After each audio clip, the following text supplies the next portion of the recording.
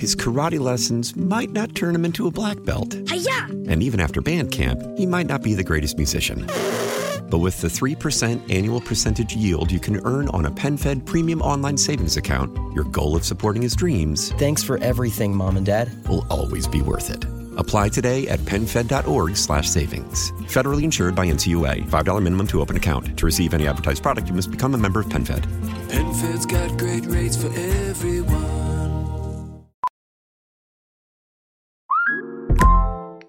Hey, Mel. Bri here. Gotta work from home today because the whole family caught a nasty... Daddy!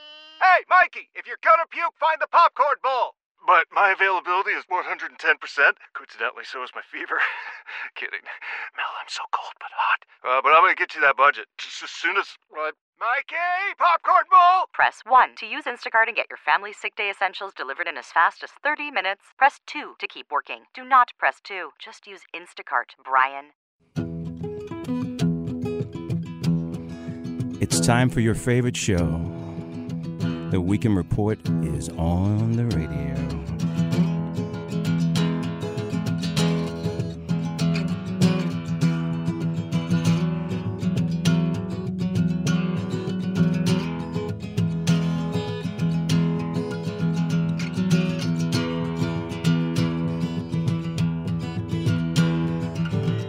Welcome back to the Best of the Weekend Report on 97.1 FM Talk. Here is our most recent conversation with the new United States Congressman from the state of Utah, our good friend, Burgess Owens. Chris, just now there in the break before we went back on the air, we had a chance to say hello to Burgess Owens, and it was just great to hear his voice, and I'm so excited to be talking to the congressman once again. Super Bowl champion, best-selling author, and now United States Congressman from the great state of Utah. Our friend Burgess Owens is back on the Weekend Report. Burgess, Mr. Congressman, great to talk with you, my friend. How are you? Burgess works fine with me. Believe me. No, I'm doing great, guys, and I'm looking forward to chatting with you guys once again. Absolutely. So it's been a couple months. People that have listened to the Weekend Report for hopefully years and years, know that you have been with us many, many times. It's been it's been a privilege to watch this whole process unfold as you have gone from your Super Bowl career to the books and your incredible story of being on the top and then being on the bottom and then pulling your way back to the top and now being elected to Congress. In these last couple of months, as you have maybe gotten your sea legs and figured out how this whole thing works now that you are a member of the United States House. Can you just we'll get into the specifics of issues here in a minute, but just kind of tell us about how this process, this learning about the United States Congress has gone for you. Well, it is obviously this is a very, very different year. I don't think we've ever experienced anything like this. And I'm just so thankful, to go back to the football analogy, I'm so thankful to be on the field instead of the sideline because we can kind of see the inner workings. And I'll be honest with you guys, I have more faith in American people now than ever before because, again, and we've talked about this a little bit, I know my history. I know that we do the right things at the right time for the right reasons. And what the American people did collectively is we flipped 15 seats. We have 15 seats that flipped. We didn't lose any of our incumbents, so we have literally the closest margin since I think World War II. And what does that really mean to us? It means that even though we've lost the House, the Senate, and the executive branch, we have the closest margin that we've had in decades.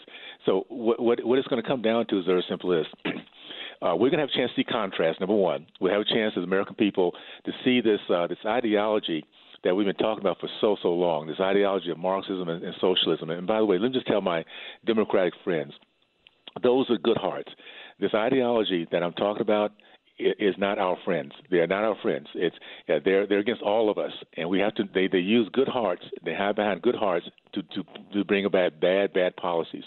So just know, those who love our nation, those who want our kids to grow up and without debt, with a great future ahead of them, with an idea of looking at each other inside out, not outside in. This is our time to see contrast, to see that we don't want what the hard left has given us, and come back and start voting for the values we believe in. So that's the beginning. And the other part of it is that we brought 15 new congressmen on board, congressmen and congresswomen. I have never been more impressed with a team of people that truly believe in our nation. They're articulate, they're diverse, and they're diverse in our exterior, our culture, where we came from. But we're very much on the same page in terms of our love for our country, and we're gonna hold the line for the next 2 years. Get back the House and build on this foundation we have now, so that the things that they're trying to do right now, we can either turn around or put in place a better policies to make sure that everyone has an opportunity to truly live the American dream, keep our rights, and begin to see each other the way we should, not at the divisive nature that the left has us going in, but in a much different way. That what we have together, we can truly come together and make some great things happen. Go ahead, Chris. Congressman, we've seen recently another school shooting, but another mass shootings. I've got a two-part kind of question for you. There's a bill within the House that the Democrats are trying to drastically take away our Second Amendment rights. Address what the Republican plan is to try to stop that. And second, with this shooting specifically in Atlanta, I wrote a column for redstate.com where I was saying that I think the Democratic Party is trying to focus their targets of victimization on the Asian community. They've already conquered the Black community, Hispanic community, LGBTQ. They've turned all of them into victims. And now that you see the Asian community, which is productive, self-reliant, they seem to want to focus on them and make them victims. And we even saw that with the senators from Hawaii and Illinois, the Asian senators who were threatening to stop Joe Biden's appointees to the Senate unless there were more Asian American Pacific Islanders represented. Give me your thoughts on those two issues, please. You nailed it. I understand what the hard left does. This is who they are. It's the DNA. They want to bring chaos. It's never about bringing us together. It's never about bringing solutions. It's about bringing divisiveness, anger, hatred, and chaos. And so what has happened is you have the Asian community, and there's other community I want to give some real good kudos to, the Nigerian community. Yes. I mean, these are folks that come to this country, and because they have such a strong family unit, their family is about their name. They want to be proud of who they are. They want to make sure their mom and dad are proud of who they are, and so they come and they work hard. They get the education. They don't get so much into politics. They get into business ownership. They get into self-empowerment. And we've seen this with the Asian community, we've seen this with the Nigerian community, and because of that, they are a threat to the left.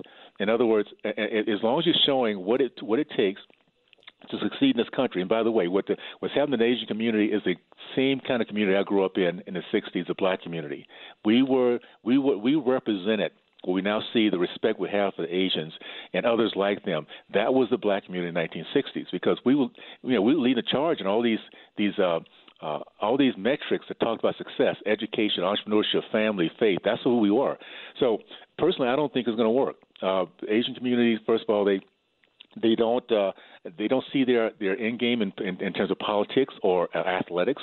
They see it in hard work, education, critical thinking, and family. They understand that. So I don't think what they're trying to do, the left right now, bring this a new divisive area into this conversation, is going to work for them, because they already understand what the American dream is, and they don't want it to be taken away from them.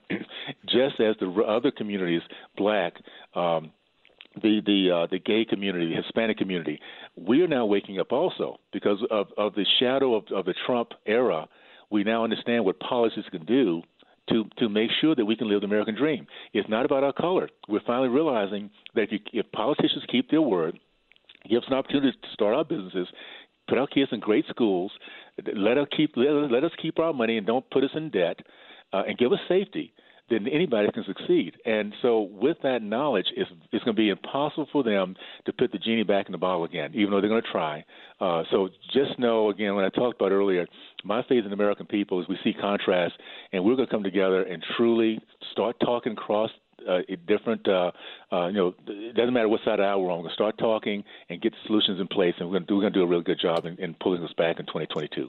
Tony, one follow-up. Ahead. Congressman, one thing I find really ironic is, they're trying to paint the Asians as hate crimes being perpetrated against them, and those are on the rise. But the liberals are silent when they talk about Yale and Harvard and all the Ivy League schools that are discriminated against Asians because their test scores are so high that they won't let them in.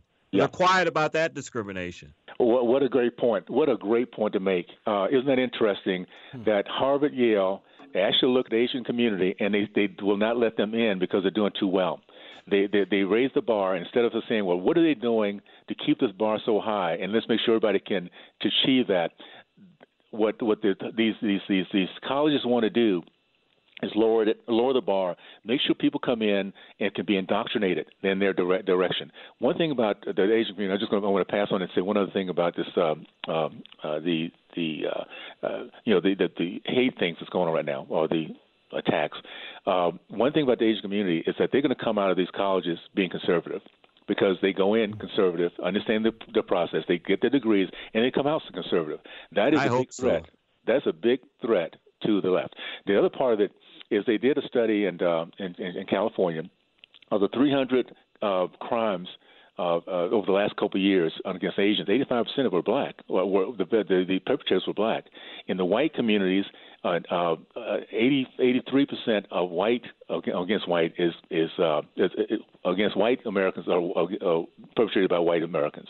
In the black community, 93% against black victims are black perpetrators. So there's a problem here, and I think we have to dig deeper than the color. Let's look at what is happening in the family. What's happening with people coming out of this as they grow up? Are they being given an opportunity to understand what it is to respect God, country, family, respect for women, authority? Are they doing that, or are we going through that indoctrination of taking away God, taking away capitalism, taking away the family unit, which is what the left does? And the result of that is going to have a lot more people angry, doing things that are just not good against other people because they don't have any hope, and they have no guidance of understanding that if you do wrong things, bad things will happen to you, and vice versa. If you do right things, you will be blessed by it. And those things we have to be that are being taught in the family unit. And right now, the black families, of course, is having a hard time with that based on the policies put together for the last few decades. Amen. Just a few minutes left here with Super Bowl champion, best-selling author, and United States Congressman Burgess Owens. Let's try to get a few more in. Chris, go ahead. Congressman, on Thursday, the president held his long-awaited first press conference. Do you think that the president quieted the talk that he is in cognitive decline after his performance? No. What we're seeing is a weak and a very frail man.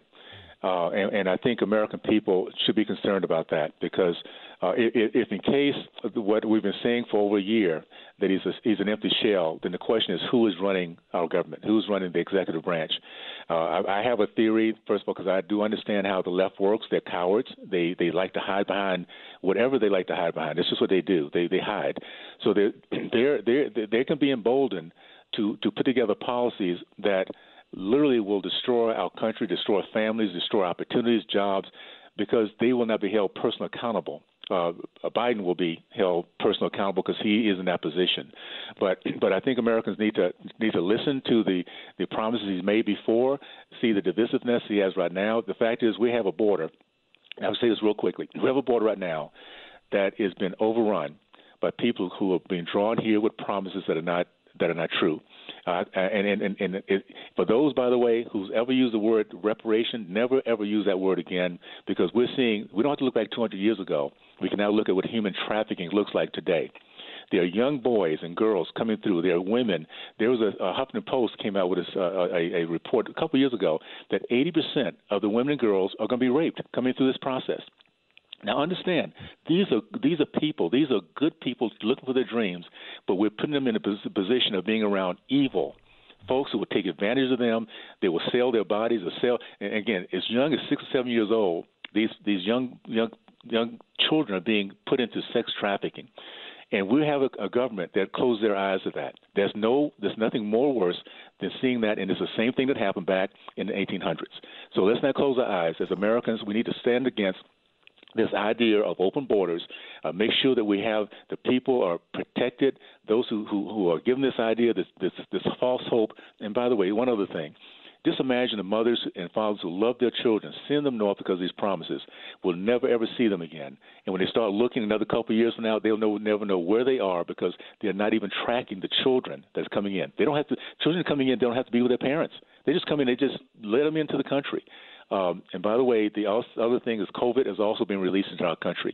Anyone who's listening right now that cares about our country, our nation, our fellow citizens need to be really up in arms at what's happening at the border.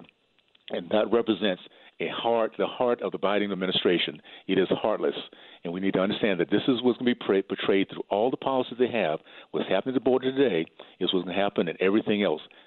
Business ownership, health care, everything that we're going to see is been implemented again, you see at the border at this particular point. Congressman, what does it tell you that an administration that claims to be transparent and call for unity when they when they put a media blackout at the border?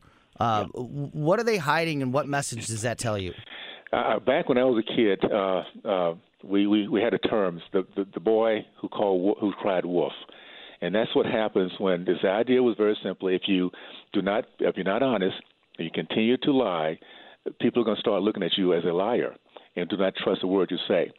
I think what's happening right now with the Biden administration, they've given a lot of promises, and as the truth starts to come out, that they're not keeping any of them, that it's all about power. For most of us, for American people, Democrats and Independents, our words, the three most important words for us is we the people. We want freedom, liberty, and pursuit of happiness. On the other side is power, labor, and power, labor, and lawyers.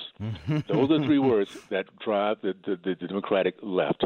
They can care less about we the people. So, no, that's the contrast we're looking at. People will start to see them real time. Oh, by the way, keep in mind as you guys see your gas your gas bills going up. I used to be able to spend $38 to fill up my car. Now just the other day it was $67. Now that's something that hits all of us. We start to realize if it hits us like that, that's a tax. It impacts everything we do, every decision we make to get up every single day to go to work or go vacation or whatever. So just know it's going to be hitting our pockets big time, and this is just another area in which the Biden administration is going to be failing the American people. That is United States Congressman Burgess Owens. Burgess, it is always great to talk with you. We've gone super long. We always appreciate the time that you give us. Hope to have you back on real soon. In the meantime, if people want to keep up with you and what you are working on in the United States Congress, what are the best places to do so, websites, all that good stuff? The best place is just go to burgessforutah.com. BurgessForUtah.com, and all of my information is there. You can look out for everything else that you might want to reach out to me, including in the House, in the Congress. And thank you again, guys. I really appreciate this time we spend together. Yeah, go ahead, Chris. And early notice, Burgess will be in St. Louis in October. Yes. What's that? What was that?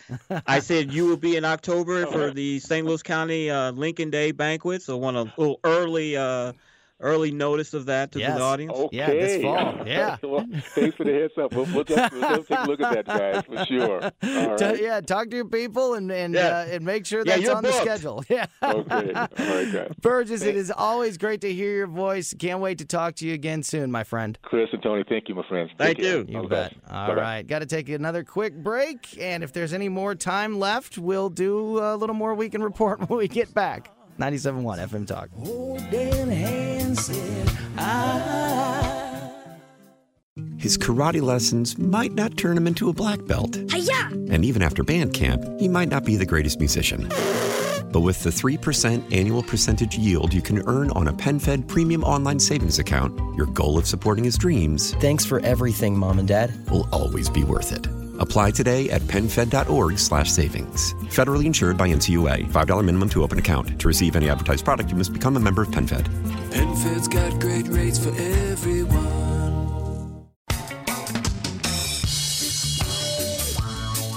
If you lose me, you lose everything.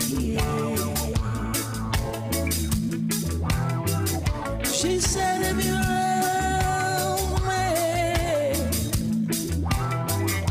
you lose everything.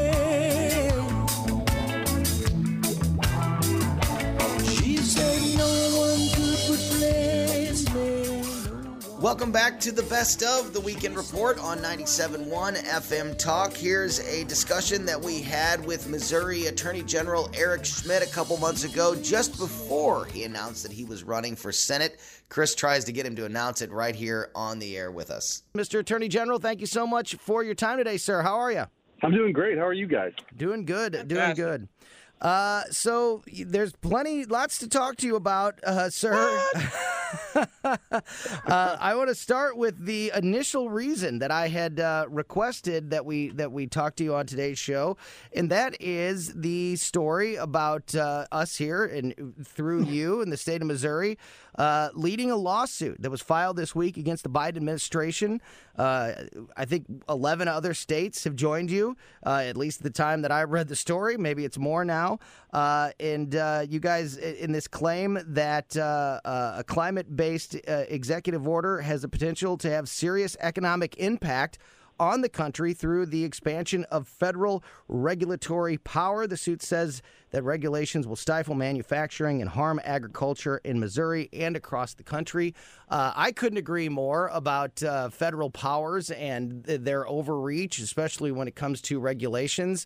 Could you explain the lawsuit a little bit more and the inspiration behind it? Sure. I think one of the things that's important for the listeners to understand is that Missouri is leading the charge.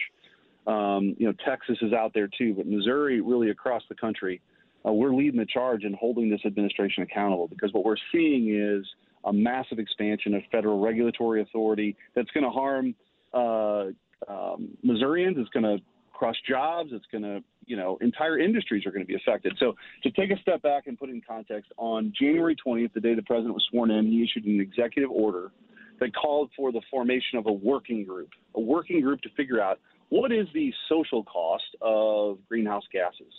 Not very well defined. These are unelected people, not accountable to anybody. Well, recently they came up with a number, and it's a staggering number in the billions and trillions of dollars right over time, that they seek to recoup from the economy, meaning these agencies now across the board in D.C. have a blank check to recoup those dollars from agriculture, energy production, which will affect to the extent you're buying a microwave, a dishwasher, a car, all of those kinds of regulations that are going to come in place to raise the cost of consumer goods, to raise the cost of how much it costs to heat your home, food prices, all of it's on the table. And it's just, beyond just being bad policy, it's unconstitutional. There's zero legislative authority. Congress has not passed a law to give the president or any of these agencies the ability to do this. And we're calling them out on it. We're saying, look, you don't get to do this because you're trying to appease the left here. There's some wish list, that you ran on that you want to execute now. You actually have to pass a law to do this, or you have to have some authority to be able to do this. They don't have it, which is why we filed a lawsuit. Go ahead, Chris. Mr. Attorney General, I think the Attorney General of Florida is initiating a lawsuit against the big tech companies, Twitter, Facebook, all of them, saying that they have too much control. Are you looking to do something like that here in Missouri? Yeah, we're already in multiple cases. We joined a big antitrust lawsuit against Google with the Department of Justice when Attorney General Barr was there, along with several other states. We currently have an investigation, a lawsuit with Facebook. I mean, big tech. So yes, Missouri's fully. We're on the battlefield here, because I think what you see is this consolidation of power among big tech companies yields way too much influence. It's outsized. If you think about what the internet was envisioned to be, which was, I'm 45, right? So I was in college in the 90s, and when the internet kind of broke loose in the 90s, it was supposed to kind of democratize information, right? You could access all this information that you had to look up in a microfiche before or an Encyclopedia Britannica, whatever. All that now was open forum, right? Well, that's changed. You see a lot of activity where people are being, censored. You see antitrust, anti-competitive concerns. You see data issues. So this is a big issue of our time, and we're absolutely in the fight on that as well. Chris, you remember when you had to look up stuff on microfiche to get your project done? I told my actually, I do, Tony. Stop embarrassing me. I do too. I told my 12-year-old that, and she looked at me like I was talking about some kind of like sea creature, microfiche. Mr. Attorney General, we had Tim Jones, one of our co-workers here at the radio station, former Speaker of the House of the state, and we touched on some of these issues with him in the last hour and kind of had an old-fashioned civics discussion. Forget about the particulars of this lawsuit and other issues happening around the country. How important is it just to simply stand up in the state of Missouri and other states across the country for states' rights and to stop this regulatory power grab and, more control of the country coming out of Washington, D.C.? I think that what you're doing with this lawsuit and in other actions that you've taken while in office is a perfect example of, I think, what the Founding Fathers meant this country to be, and to give the states, ultimate power over their citizens.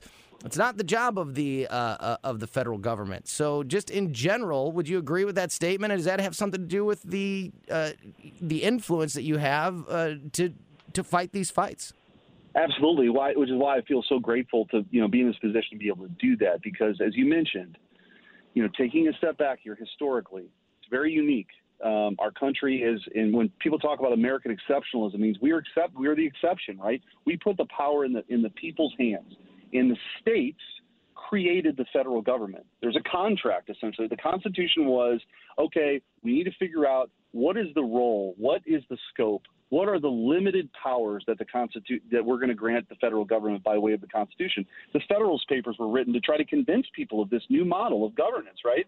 And it was very limited sets of powers. And so you have essentially vertical and horizontal checks and balances, separation of powers, right? You've got the branches all checking one another. Agencies, individuals are never supposed to get too powerful. We rebelled from a king. We didn't want that anymore.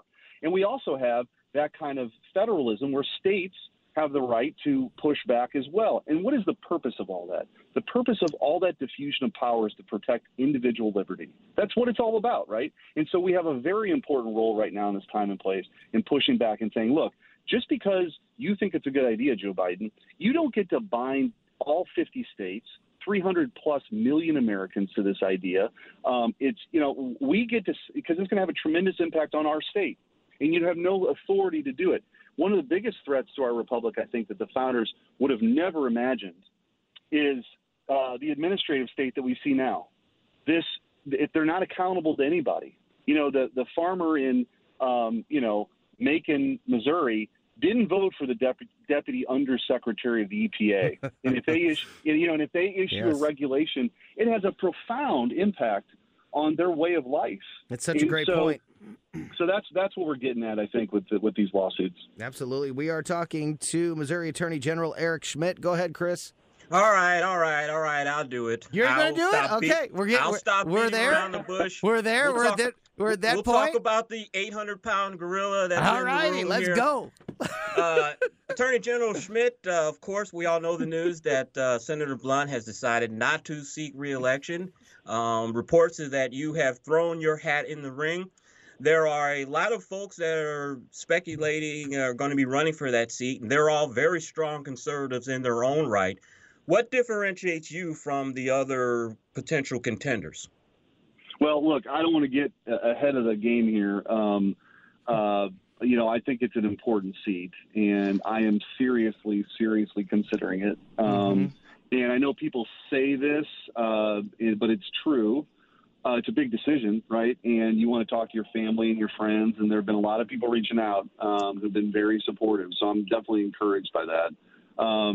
I think for me, we need fighters in Washington, D.C. now more than ever. And that's been my record, and we need conservative leaders in Washington, D.C., in the United States Senate. You look at the Senate right now, it's 50-50. Kamala Harris is breaking all these ties, and Missouri is a very important seat. So I'm going to give it all the consideration that it deserves, and in that process right now. But it's a very important seat, and the ramifications are huge. Do you have a timetable when you're going to make a decision, sir? I don't. It's a fair question, Chris. But But I think you want to make after he announced that you were running, he's asking what your timetable is. Right. Yeah, to be clear, that hasn't happened. We're trying to make some news here on the Weekend Report. I know you are. You guys are good. But no, there's no timeline necessarily. But anyway, like I said, I am in the middle of that process right now where you're talking to people and friends and family and supporters, and I've been very encouraged. And so I am very, very seriously considering this. It's not a foregone conclusion, I don't think, that the Republicans will hold that seat, after Senator Blunt steps down. How important is that seat, no matter which Republican runs for it? It's critical. I mean, you look at the things that the Senate's engaged in all the really important debates of our time. And, from judicial selection to national security to these issues surrounding big tech to the role of government, all of it, right? I mean, the founders really set apart the Senate to be a deliberative body that is going to sort out a lot of the big issues of our time. And so it's critical. I mean, Missouri's, we're a red state right now, but I never take anything for granted. You have to work incredibly hard to obtain, maintain the trust and confidence of voters. And Missourians, they're good common sense people here who can who know who's authentic and genuine and in this for the right reasons and all those sorts of things. And so anyway, that's obviously all in play. But Missouri is a critical. You have to hold Missouri. I mean, if you're talking about picking up seats, you got to hold Missouri, and I think there will be a national spotlight on it. And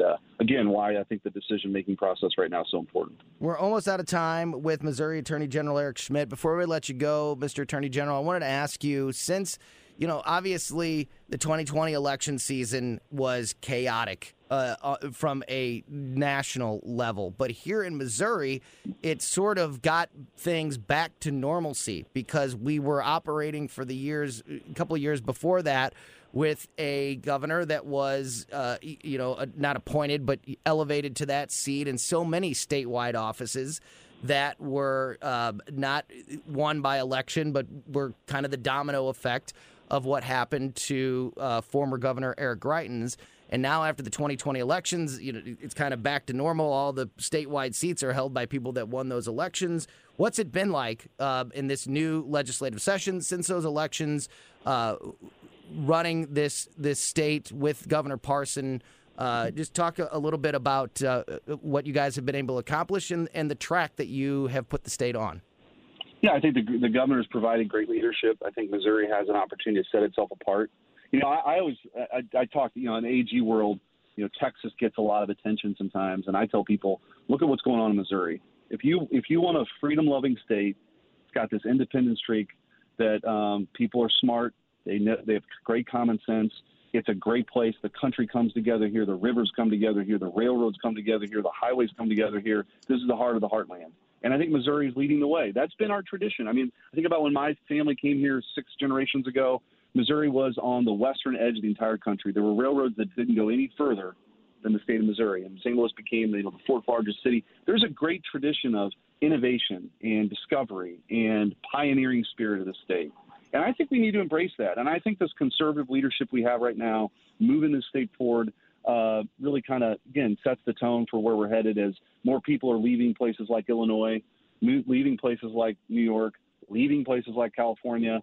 They're coming to places like Missouri. And it's a great place with great people, and we got so many opportunities ahead of us. That is the Attorney General of the state of Missouri, Eric Schmitt. Mr. Attorney General, good luck as you weigh these important decisions in your future.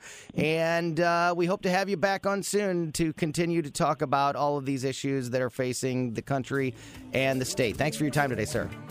All right. God bless you guys. You bet. Thank you.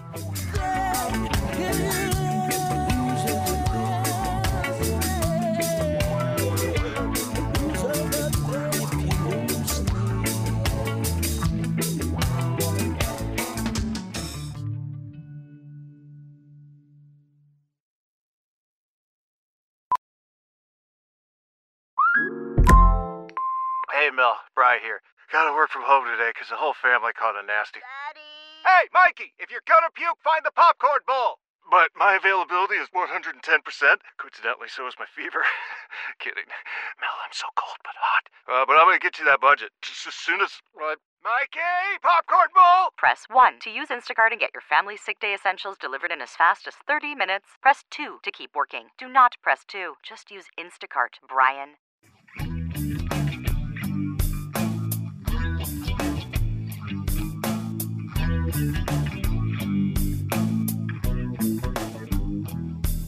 I'm sitting in a tree, swinging in the breeze. I'm looking at the blue sky, smelling it so sweet. My pretty little angel, my pretty little queen, pretty little princess, my pretty little dreams about days warm in the... This is the Best of the Weekend Report on 97.1 FM Talk, and here's a recent conversation that we had with United States Congressman Rodney Davis. Congressman Davis, always great to talk with you, sir. How are you? You know what? It's great talking with you guys. I appreciate you having me on, and I certainly agree that they keep this crazy talk about defunding police up. We will take the majority by a bigger margin than what I expect to take it by anyway. So here's my worry, and maybe you can make me feel a little bit better. I was just mentioning to Chris in the first segment of the show that the Democrats have done a masterful job of getting to work on every single major progressive action that they had talked about in the election. Ending the filibuster, packing the courts, statehood for D.C., massive gun reform, massive election reform. I mean, they've got the pedal to the metal, and I'm wondering if they can get it all done. If they keep this up, how much damage can they do before the American people have another chance to get to the ballot box and make a possible change? Well, you are 100% correct. They are trying to inflict as much liberal damage as they can possibly inflict. I think they realize they're going to lose the majority. And because of that, what they're doing is trying to jam all of these crazy proposals through that you just mentioned.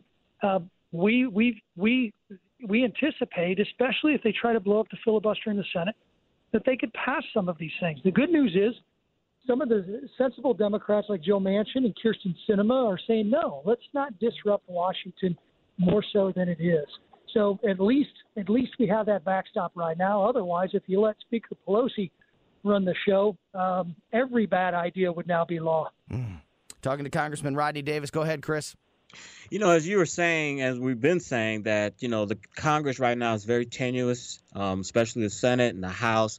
If the vote was held today, how many seats do you think Republicans could pick up in the House? Oh, I think we could easily pick up. I think we could easily look at, 25, if not more. We have to see what redistricting does in states throughout the nation, including Illinois.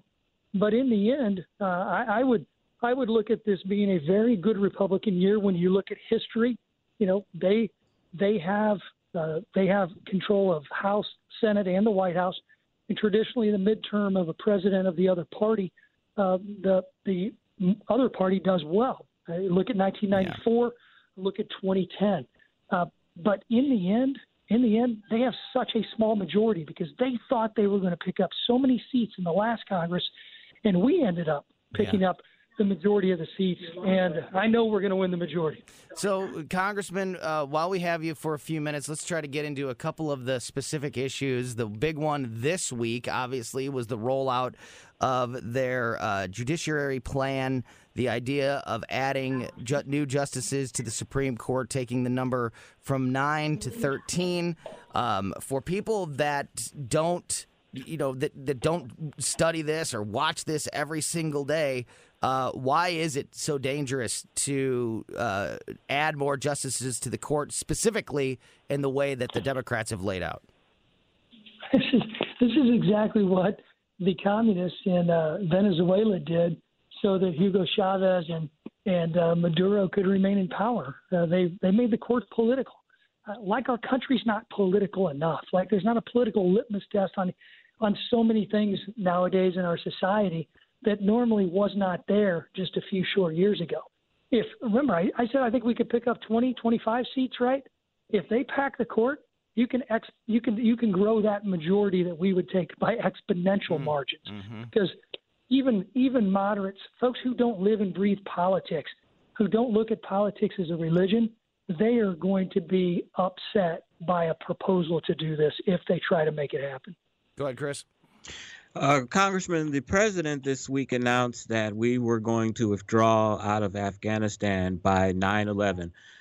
This is America's longest war. We've been over there 20 years. President Trump's plan previously was to withdraw in May, but with conditions.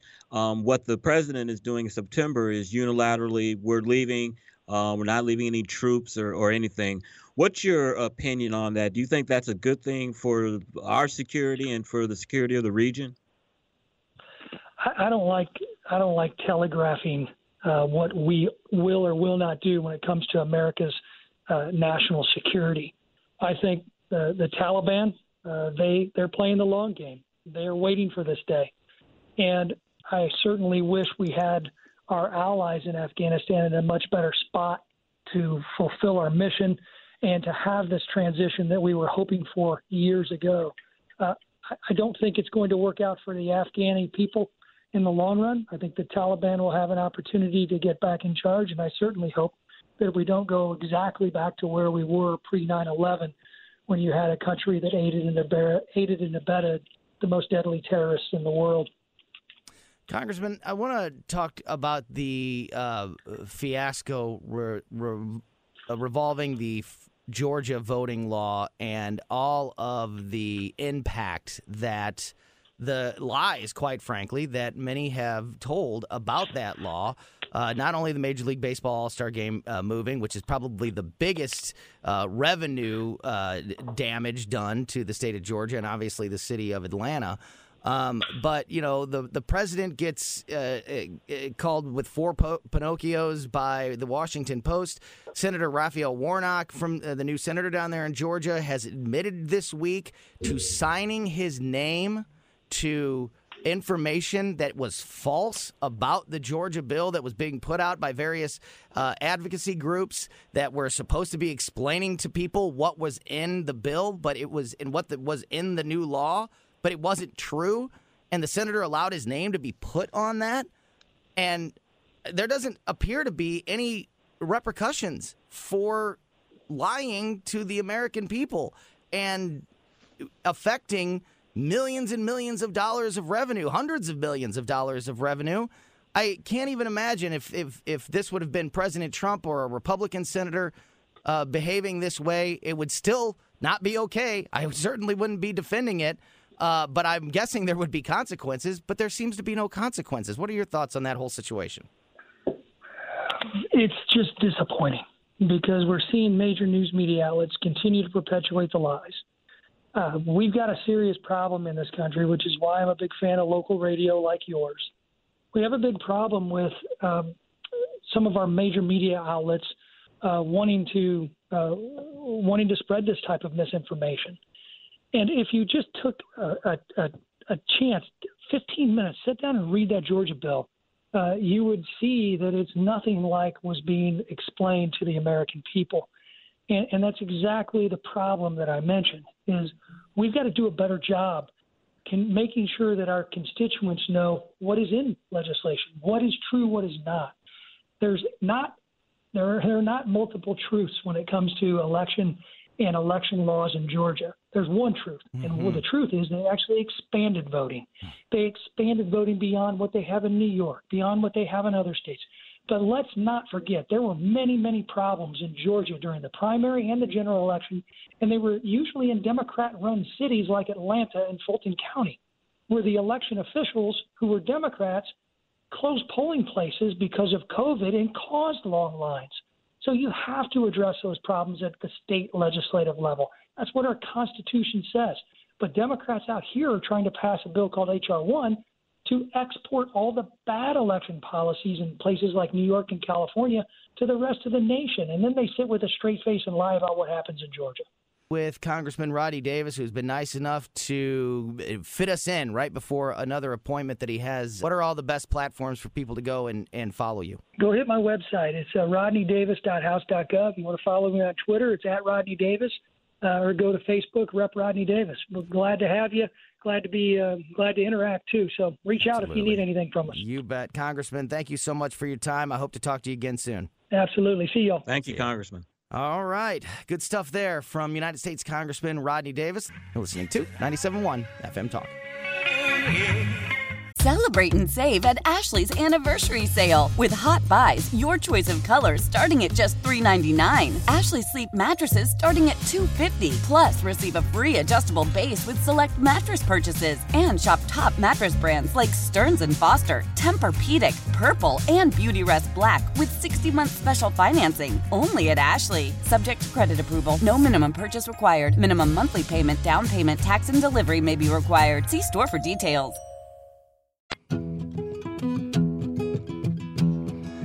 It's time for your favorite show. The Weekend Report is on the radio.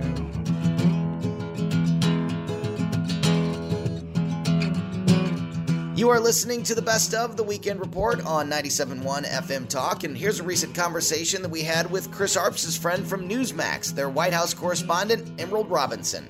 Joining us now on the line is one of Chris's colleagues from his big national superstar platform that he is on now every week on Newsmax.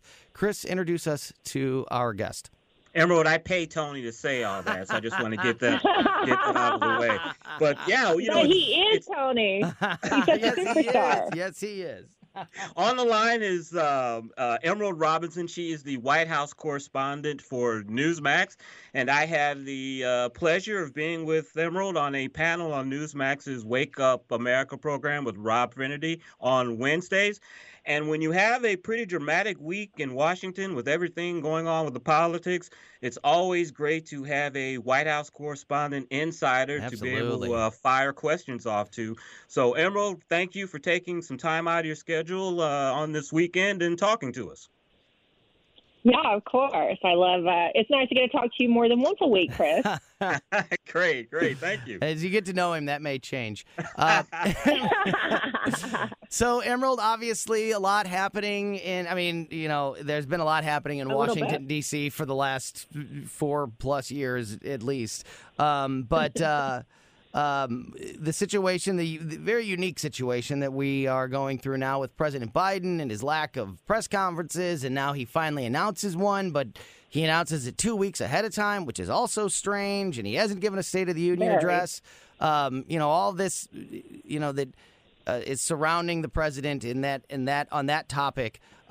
Being there, part of that press corps in Washington, D.C., how strange has it been? How different has it been for you? And what are your thoughts on why President Biden has taken so long to do a press conference? Well, I think a great example of why it's taken so long is his attempting to board Air Force One en route to Atlanta on Friday and not tripping once but twice, and then ultimately falling on the steps of boarding Air Force One. That was quite a startling moment. And his referring to President Harris on Thursday during appearance at the White House talking about vaccines. So I heard that. I was watching that live. I was watching that live and kind of double taked because I had it on in the background, and I noticed that myself. I haven't. You know what though? You're the first person I've heard talk about it. So it's it's one of those things that the President Biden's issues are not always as highlighted by the media as others. And to your point, Emerald, we talked to former senator from here in Missouri, Jim Talent, on this show a week ago, and he's made the point on our air, and Jim is he is not a bomb thrower. He is not somebody who will say derogatory things about people on the other side of the aisle. But he talked about, and so that makes this statement even more eye-opening, is he talked about his time in the Senate and working with Joe Biden as a senator. And, you know, just Chris, how long ago? 6 years ago when Jim Talent was in office? Jim Talent left office 2006. Okay. So it's been a longer, but he talked about him working with Joe Biden in that capacity and what a different person President Biden is. And he mentioned those things. Like, I asked him what they were, and he said, you know, his inability to recall issues, to think on his feet, to answer, you know, to be quick with names and moments in history and things like that. He said he is such a different person. And it just, you know, you don't ever want to speculate about somebody's mental health, but you're forced to speculate when the president is being kept away from the public and from the press. So, well, when it's the leader of the when it's the leader of the free world and it's a issue related to national security, then those are very relevant questions. What's interesting to me is that it's a question that's not being asked. If you think back to the Trump administration, and how many times did in the White House press corps someone pose a question to the current press secretary at the time as to the mental fitness of former President Trump? Mm-hmm. And he could recall very well, and he was always very sharp. He had a different way of saying things. He had a different way of talking to the American people, and a lot of people didn't like that.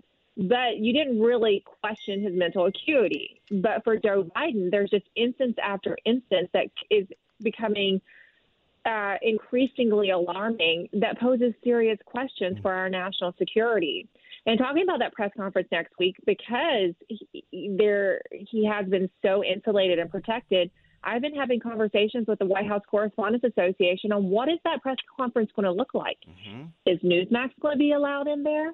Who else is going to be allowed in? What's the structure? And I can't get any answers. They're telling me they don't know either, and they're actually concerned that the White House is going to try to stage manage this in a big way and it not be really open to many outlets.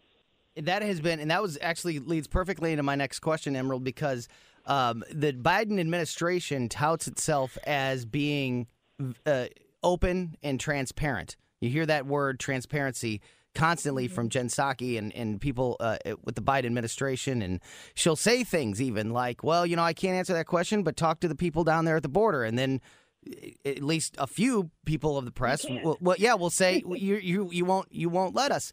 So that statement, that idea from the Biden administration that there is that their focus and dedication is to transparency. Being somebody who's there at the White House doing this as a job, would you agree with that? Is that a true statement that the Biden White House is focused on transparency? It's verifiably false. The only thing consistent with that statement is that the Biden administration consistently says one thing and does completely another, as we're seeing. Talking to Emerald Robinson, White House correspondent with Newsmax. Go ahead, Chris. Emerald, I get a lot of flack from people because, you know, I'm a conservative, but I watch actually MSNBC and CNN because I want to get the other side's point of view and see what they're talking about. Democrats have been threatening to eliminate the filibuster, but of course, you know, there's two senators that are saying they're not for that.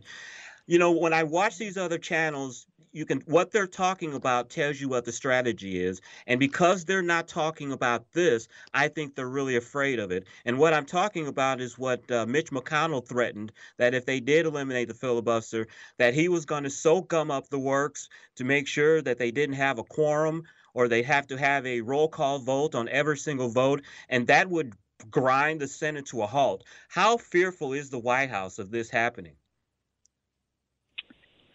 You know, that's a good question.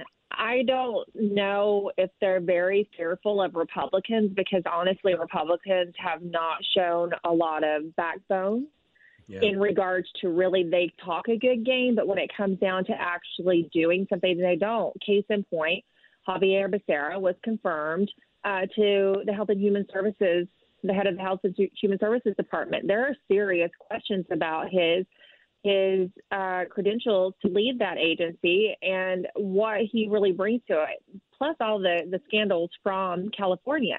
Then you have Rachel Levine from Pennsylvania, the health official from Pennsylvania, who's going to be his number 2 if confirmed. And I am hearing from a very notable senator that she is likely to be confirmed. This is this person the Emerald? Is this the transgender individual? Is it a doctor? Yes.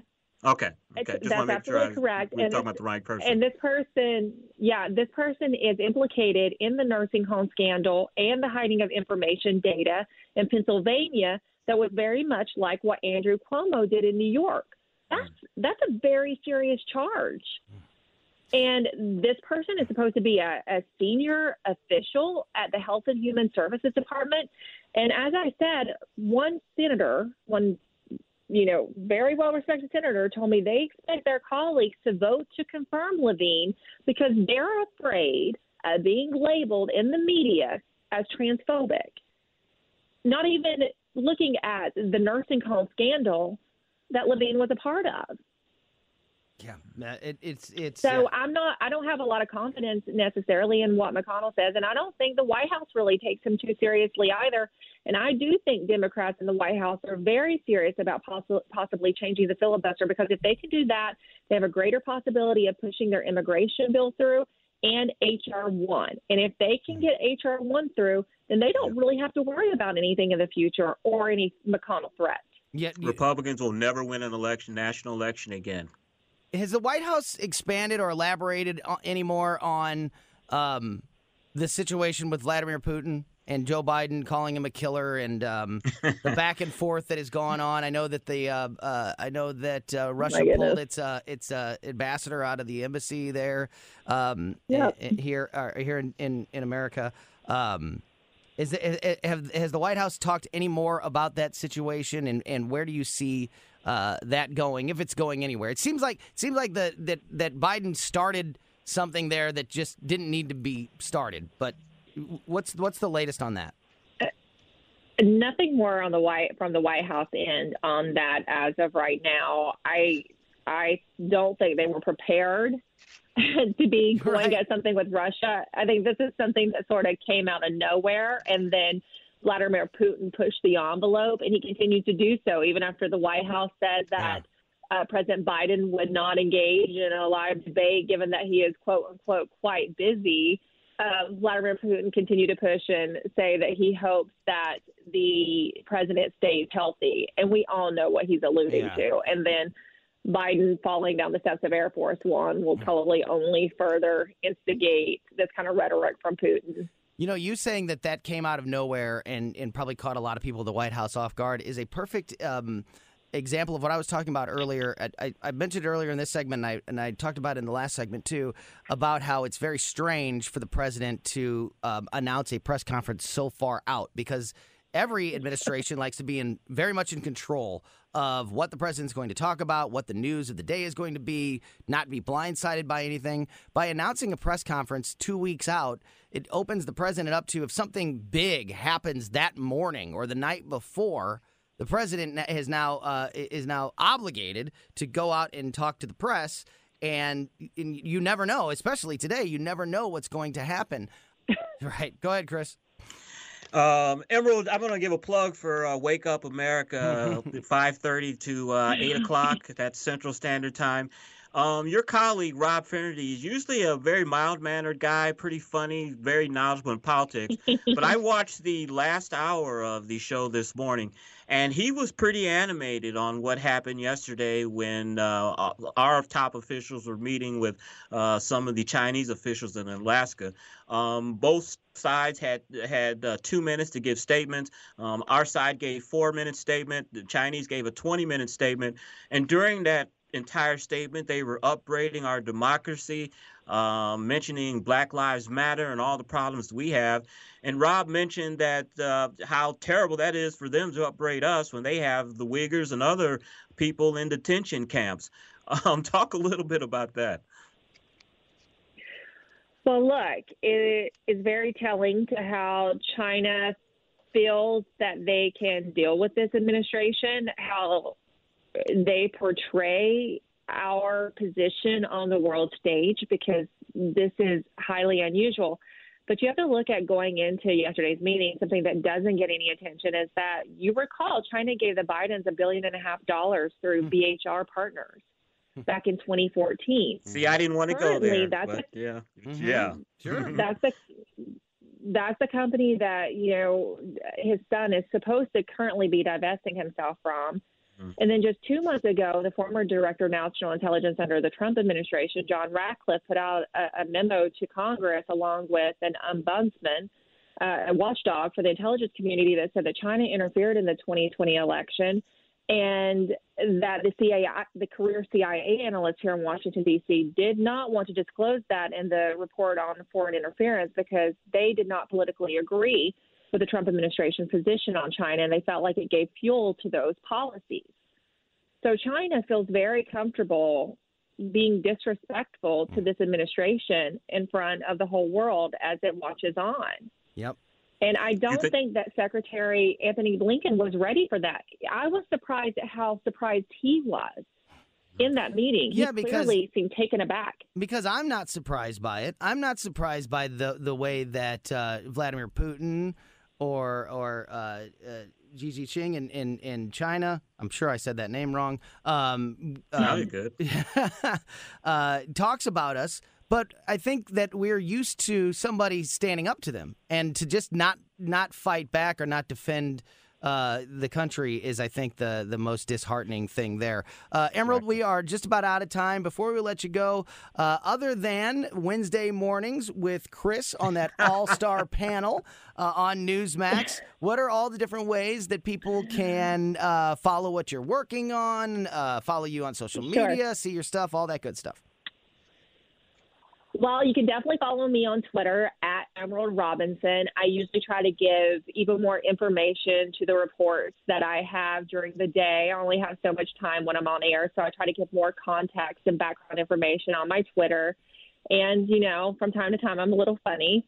You can. I know you should definitely watch on Wednesdays when Chris was with us, but you can even watch when he's not there. Yeah. I'm still there from 6:30 to 9, on and off every morning, and then throughout the day, until about 4 p.m., you'll see me giving live updates and reports, usually from the White House. That is excellent. Emerald, do you have cat videos on your Twitter?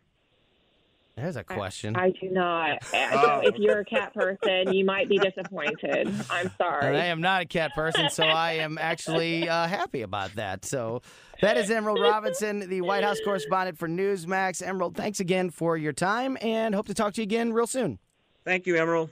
Sure. It's so good to talk to you guys. Yeah, I gotcha. Talk soon. All right. That is going to wrap up this segment. Got to take a quick break. Be back with more Weekend Report. Don't go anywhere. You're listening to 97.1 FM Talk. Nothing ventured in. How powerful is Cox Internet? Powerful enough to let your band members in Vegas, Phoenix, and Rhode Island jam like you're all in the same garage. Get Cox Internet powered by fiber with America's fastest download speeds. It's internet built for tomorrow, today. Cox, always building better. Cox Internet is connected to the premises via coaxial connection. Speeds vary and are not guaranteed. Cox terms and other restrictions may apply. Analysis by Ookla of Speed Test Intelligence Data. Fixed median download speeds. US Q3 2023.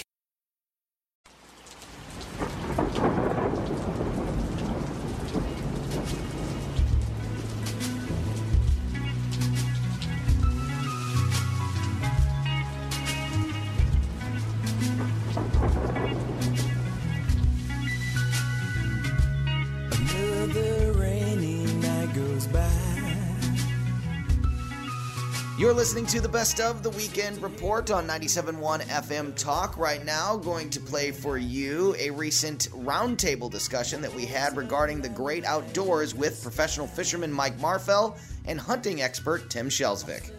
We have seen a huge boom, which is a change of course, because for decades, literally decades, slowly but surely, the industries of fishing and hunting and a lot of outdoor activities has just kind of slowly declined.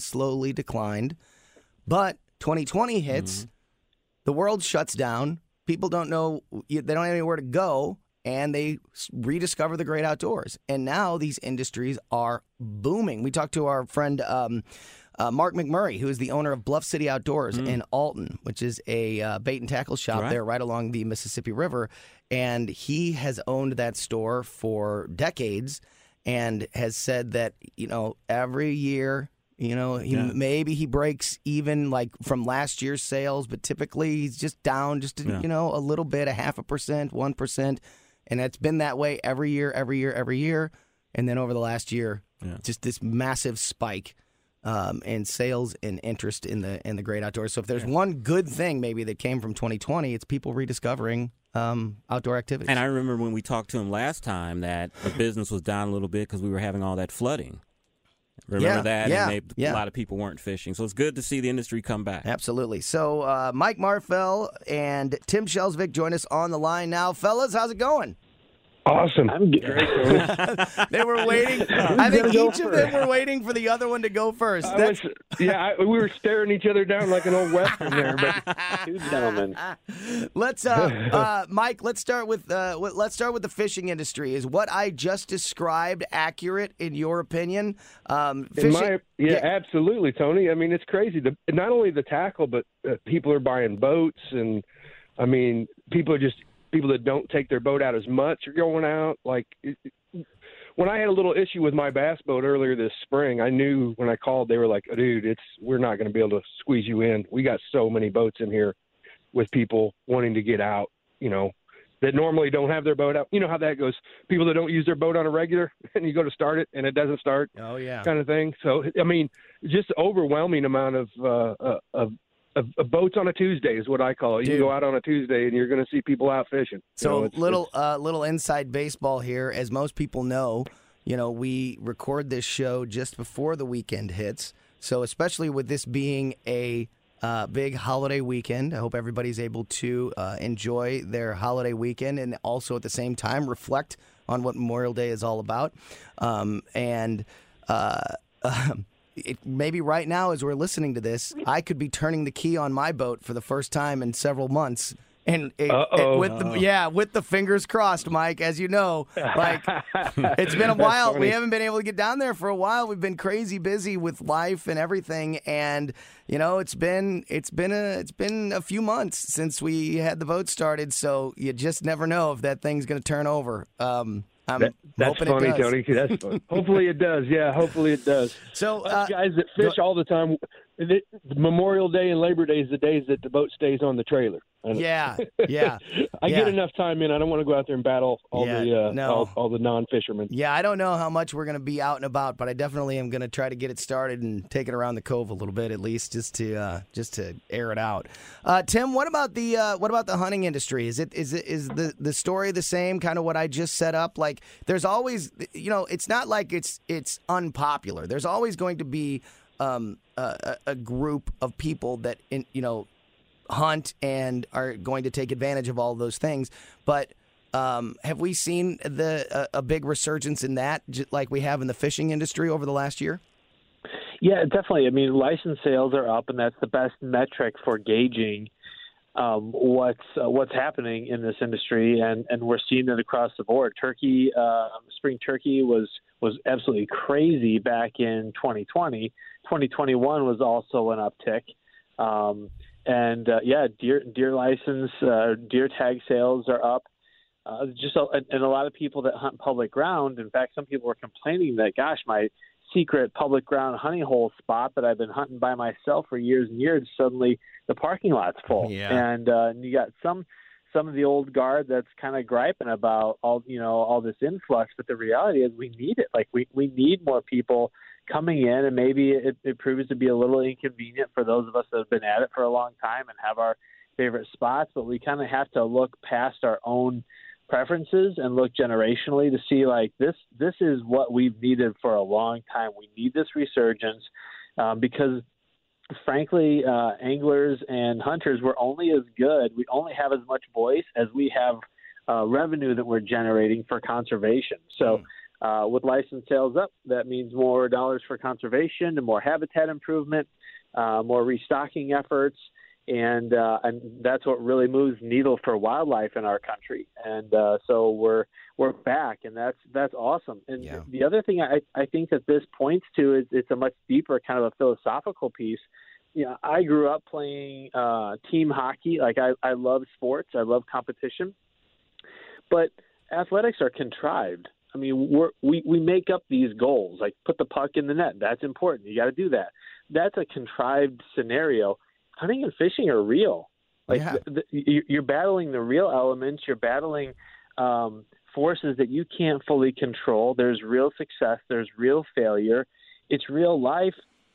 And I think there's always something very powerful about that. Yeah, and you can be the greatest. You can be the best fisherman in the world, which will give you more success than anybody else. But you still need the fish to bite. You know what I mean? Like if you're perfect with your golf swing, then you're going to hit the ball perfectly. If you're perfect with your fishing strategy or your hunting strategy, you still need something to go your way. And the rules might have just changed on you. Yeah, exactly. Because the weather just changed. Yeah. In Tim's case, the wind direction changed. Yeah, absolutely. So you Chris, make a great point, Tim. Chris has the field's always changing. Chris has a few questions about why he thinks this is happening. So I think, and also too, I want to make this comment. I think one of the things that makes hunting and fishing appealing is because it kind of has a gambling aspect of it. You go to the casino and you want to get that one big hit, that this is going to be the day that you hit the jackpot, and it's like hunting. You're hunting. I'm going to get that big buck. I get the 10-point buck. Yeah, this is the day I'm going to go out and get the big fish. Yeah. I think. Do you think that's a big part of the appeal of it also? I 100% think that. I 100%. I'm sorry, Tim.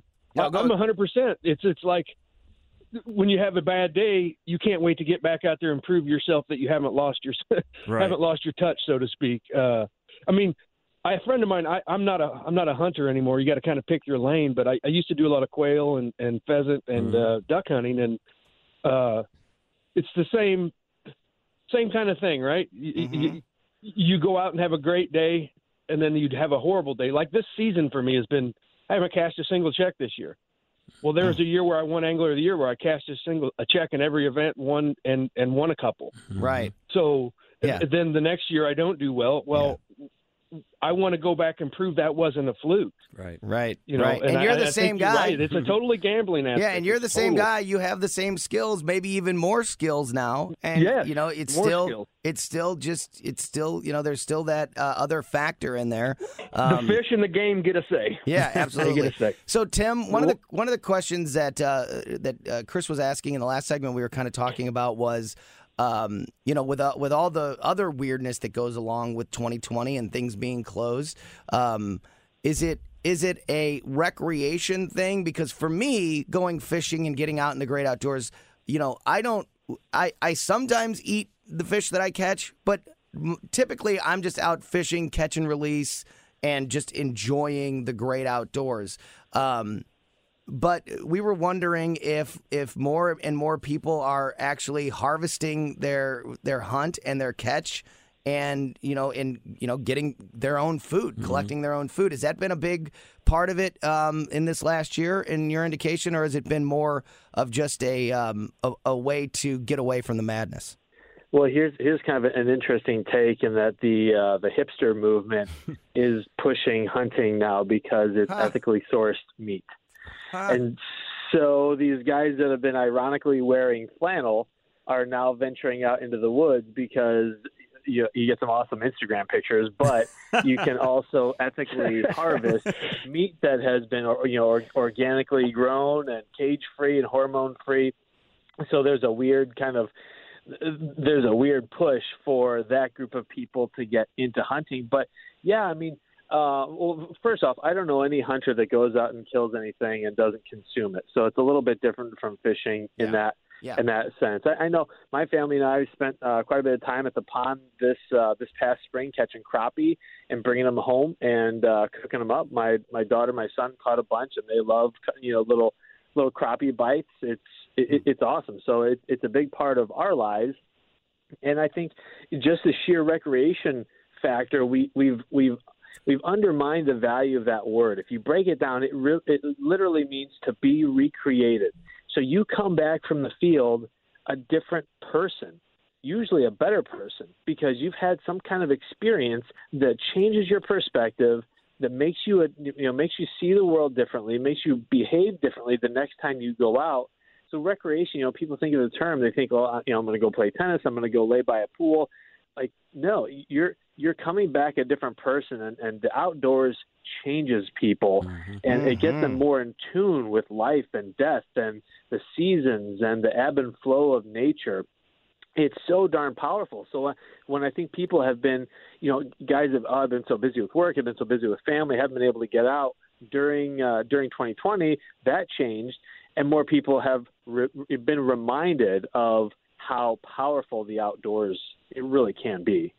Mike, particularly when it comes to fishing, I agree. It's so great to have more and more people involved in the sport and getting back out there on the water.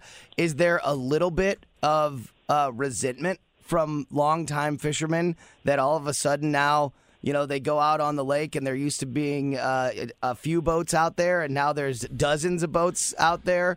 Or is, by and large, is it being very welcomed by the community? Oh, I think it's being welcomed by the community. I mean, sure, you're going to get a little frustrated, like Tim was saying. Somebody shows up and on your spot, or what, a spot you thought you may have to yourself. Yeah. But it's a big lake, and we got lots of good mapping and GPS now. So just go find another spot similar to it. I mean, it's fishing is probably a lot of its timing too. You can come back to that spot later and fish it again. But yeah, I think everybody's welcoming to it because, I mean, the numbers are up in tournaments. And I think not only is it people that fish are having the opportunity to fish more because of being, because of COVID and being able to maybe go on a Wednesday, guys that are working from home or realizing, I can do my work from Lake of the Ozarks remotely. I don't have to be in the office. But it's also new people. I had a friend of mine send me some pictures today and said, look at this. He had 3 or 4 big sunfish. He lives in South Carolina, and a couple big bass. And it's the first time he'd fished in 4 years. He had never, and he got a chance to get out, and now he's hooked again. He's back. So, I mean, it's there's no resentment. Maybe a little. There's always going to be people that do, but overall, I don't think so. So we've only got a couple minutes left in this segment. Can you guys stick around and do one more with us? 100%. Great, fantastic. So while we have a couple minutes left in this segment, Chris, did you have a question? Yeah, I just want to ask you. You're a fisherman, and we have fishermen on this thing here. Using sonar and things like that, is that cheating? That's a great. You know what? That's a great question. Actually, yeah. I actually like that question. When it comes to all the electronics, Mike, we can see under the water now, and better than we've ever been able to before. Is there any part of you or any segment of the fishing community that thinks that all that technology is cheating? Absolutely. There's a bunch of people that the old timers that learned how to do it with a paper map and triangulating positions to fish offshore. Sure. Yeah. But let's just be honest. Why would you want to? Do you want to go back to a horse and buggy, or do you want to ride in your car? Yes, exactly right. It's you still have to learn to use those tools. I don't like the fact that it's, I've got close to $10,000. I don't even want to say $10,000 worth of electronics on my boat. Yeah. So I mean, it's added to the cost because I'm a competitive fisherman. So it's like, well, if Tim's got it, I better get it too because he's got an advantage. $10,000 of electronics on the boat and didn't cash a check this year yet. That's, and anybody that tells you that they may, that's why I don't like you calling me a pro fisherman because I like to. If I break even, I consider that a win. Anybody who's out there fishing in a boat in a boat that they won in a tournament is a pro. Exactly. That helps. Hey, Tim, I know we're going to stick around and do another segment, but while we have a minute left here in this segment, tell people where they can learn more if they want to get into the hunting game, about the 100% Wild podcast, the Thinking Woodsman, and everything you do there. How can people get more information? Yeah, DeerCast is the best place for all that, whether you're a seasoned hunter or you're just interested. We've got hundreds of videos in there that range anywhere from how to locate a buck to how to plant a food plot. Our podcasts are in there. We just had a Dale Beatty on our podcast, who won the Transformation Challenge over at First Form here recently. He's black. He's a hunter. We asked the question, should race matter when it comes to hunting? Interesting. So that was a really interesting podcast that we did with Dale. That's in DeerCast. So DeerCast.com, or just go to your app store and download the app. And Thinking Woodsman and some of the fitness and diet related things that you're working on. Yeah. If you just go to thinkingwoodsman.com, and I've got an article up there called How to Master the My Transformation Challenge, or check out Legion of Woodsmen on Facebook and hop in there. Happy to help. Great stuff. That is Tim Shelsvik from Drury Outdoors. He's going to stick around. So is Mike Marfell, who is a professional fisherman, whether he likes it or not. Don't go anywhere. We'll continue talking to the guys on the Weekend Report when we get back. Oh, how quickly I would die. Nerds! Today's episode is sponsored by NerdWallet's Smart Money Podcast. Ready to level up your financial game? Let NerdWallet guide you with smart strategies for lasting success. Get savvy tax planning pointers to maximize your savings, money-saving travel tips for your next family getaway, and investing insights like how a 529 plan can help you send your kids to college. Unlock the key to saving to help you earn more money. Follow NerdWallet's Smart Money Podcast on your favorite podcast app. Future you will thank you in 2024.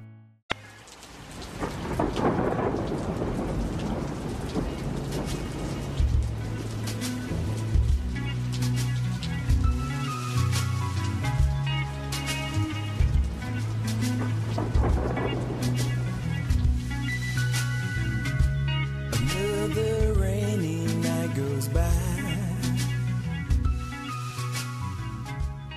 Welcome back to the Best of the Weekend Report. Let's get you back to our Great Outdoors Roundtable with professional fisherman Mike Marfell and hunting expert Tim Shelsvik. We went a little long in that last segment, and lucky enough to keep Tim Shelsvik from Drury Outdoors, our hunting expert, and Mike Marfell, our fishing expert, on for just a few more minutes here. Going to try to rapid fire a few more questions.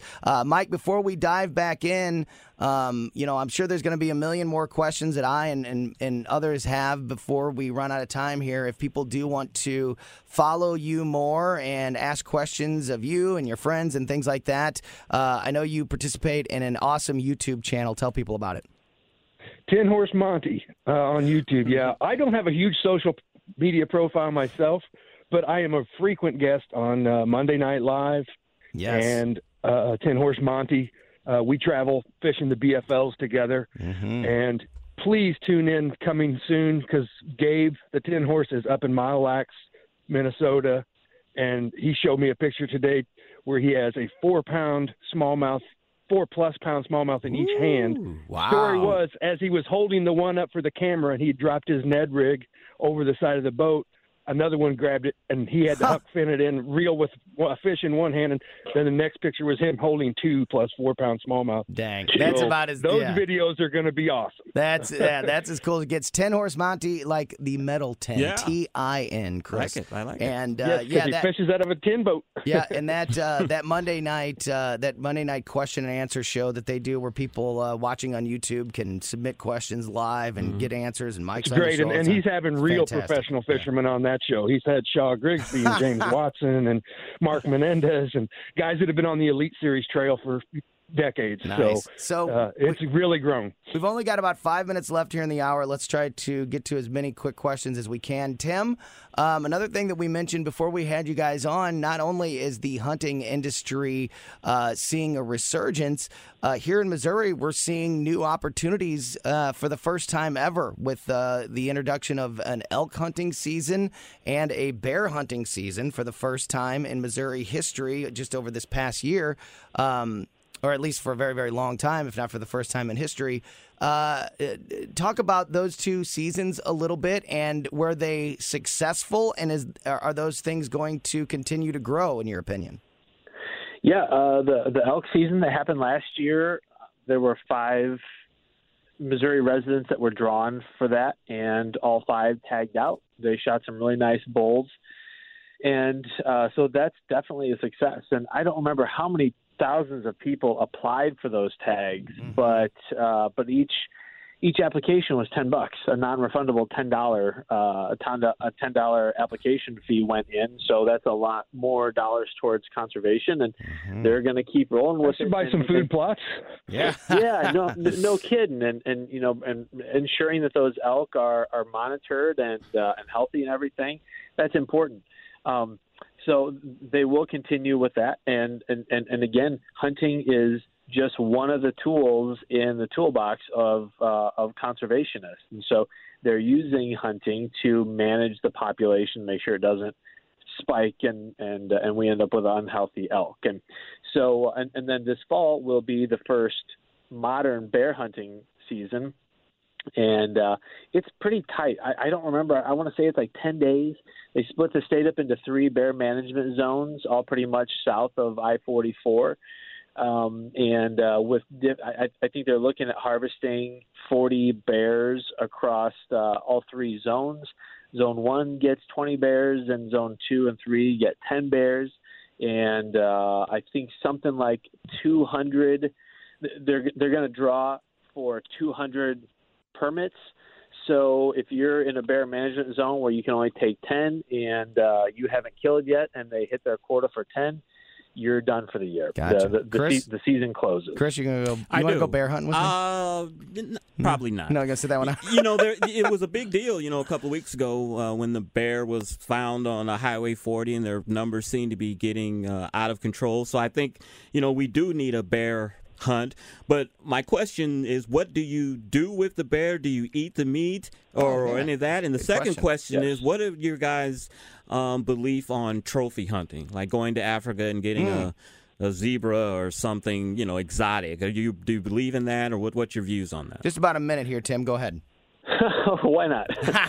Well, because I have a question for Mike that I need to ask before we're done. So go ahead. Sure. Bear hunting, you eat the meat, and most people make a rug out of the hide. Oh, there you go. Trophy hunting, you have to ask the person, what do you mean by trophy hunting? Because there's a lot wrapped up in that term, and it's a much more complex issue. Most African hunts, and that's what people think of mostly when they think of trophy hunting, most African hunts are lined up to take out sick animals or animals that are screwing up the social structure of the group, like an old male or something like that, or an elephant that's gone rogue and is posing a danger, and they get thousands and thousands of dollars for the local community and a bunch of meat. So there are benefits to it. There is a dark side, as there is with anything, but it's a little more complex than people give it credit for. Yeah. And ethics play a huge role in that, and you need to kind of peel the layers back to see those details, I think, in many cases. And I'm not a jerk. I was just asking. Yeah, no, it's a great question. So, Mike, before we go, I always ask you this every time we talk to you on the radio. But this time I'm asking selfishly, since I'll be fishing this weekend as well, if people are listening and they're going to be spending a little bit of their Memorial Day weekend on the water, can you give us a couple quick tips for what we could do this weekend to give ourselves a better chance? Top water, and top water. Yeah, let's go. My favorite way to that would fish. be. There's still a few fish hanging on the beds because of this moon that we got right now, and we're a little behind the times. With the water didn't warm up as quickly this year as it normally would. But them post spawners are going to be chasing that top water. But you can, just coming out of the spawning areas, Tony. No, we know last time we talked about going in. Now they're coming out, and I would throw that top. Put up if you want to catch a big fish this weekend. Lock a top water in your hand and throw it all day. Are they in there? Are they super aggressive right now? Yeah. So yep. Nice. There'll be a big walking bait, a big popping bait. Basically, your favorite top water. I mean, whatever that may be. I like a frog at Lake of the Ozarks because I can put braided line on it and skip it underneath those cables. But yeah, those big females that have already spawned out, they're going to react to great a top stuff. water bait. If I catch a decent bass this weekend with a top water bait, I'll post it on Twitter. I want to see video. I don't want pictures. I want video. And I'll credit Mike. Guys, thank you so much. We've spent most of the hour with you, and I could go an entire another hour. I really appreciate all your time. I could go all day. Yeah, absolutely. I hope everybody. I got all kinds of questions for Tim. I hope everybody has a great Memorial Day weekend. season and gets a chance to get out there and enjoy the great outdoors. Tim Shelsvik from Drury Outdoors and the 100% Wild podcast and the Thinking Woodsman. Thank you so much. And Mike Marfell, who you can see again on the 10 Horse Monty YouTube channel. Thanks, guys. Enjoy the rest of your weekend, and we'll talk to you soon. Thanks, boys. Have a great weekend. You bet. Don't go anywhere. If you miss anything, make sure you download our podcast anywhere you get podcasts. But the Odyssey app is the best place to do so, in my opinion. We'll be back with more Weekend Report on 97.1 FM Talk. 'Cause I know His karate lessons might not turn him into a black belt. Hi-ya! And even after band camp, he might not be the greatest musician. But with the 3% annual percentage yield you can earn on a PenFed premium online savings account, your goal of supporting his dreams... Thanks for everything, Mom and Dad. ...will always be worth it. Apply today at PenFed.org/savings. Federally insured by NCUA. $5 minimum to open account. To receive any advertised product, you must become a member of PenFed. PenFed's got great rates for everyone.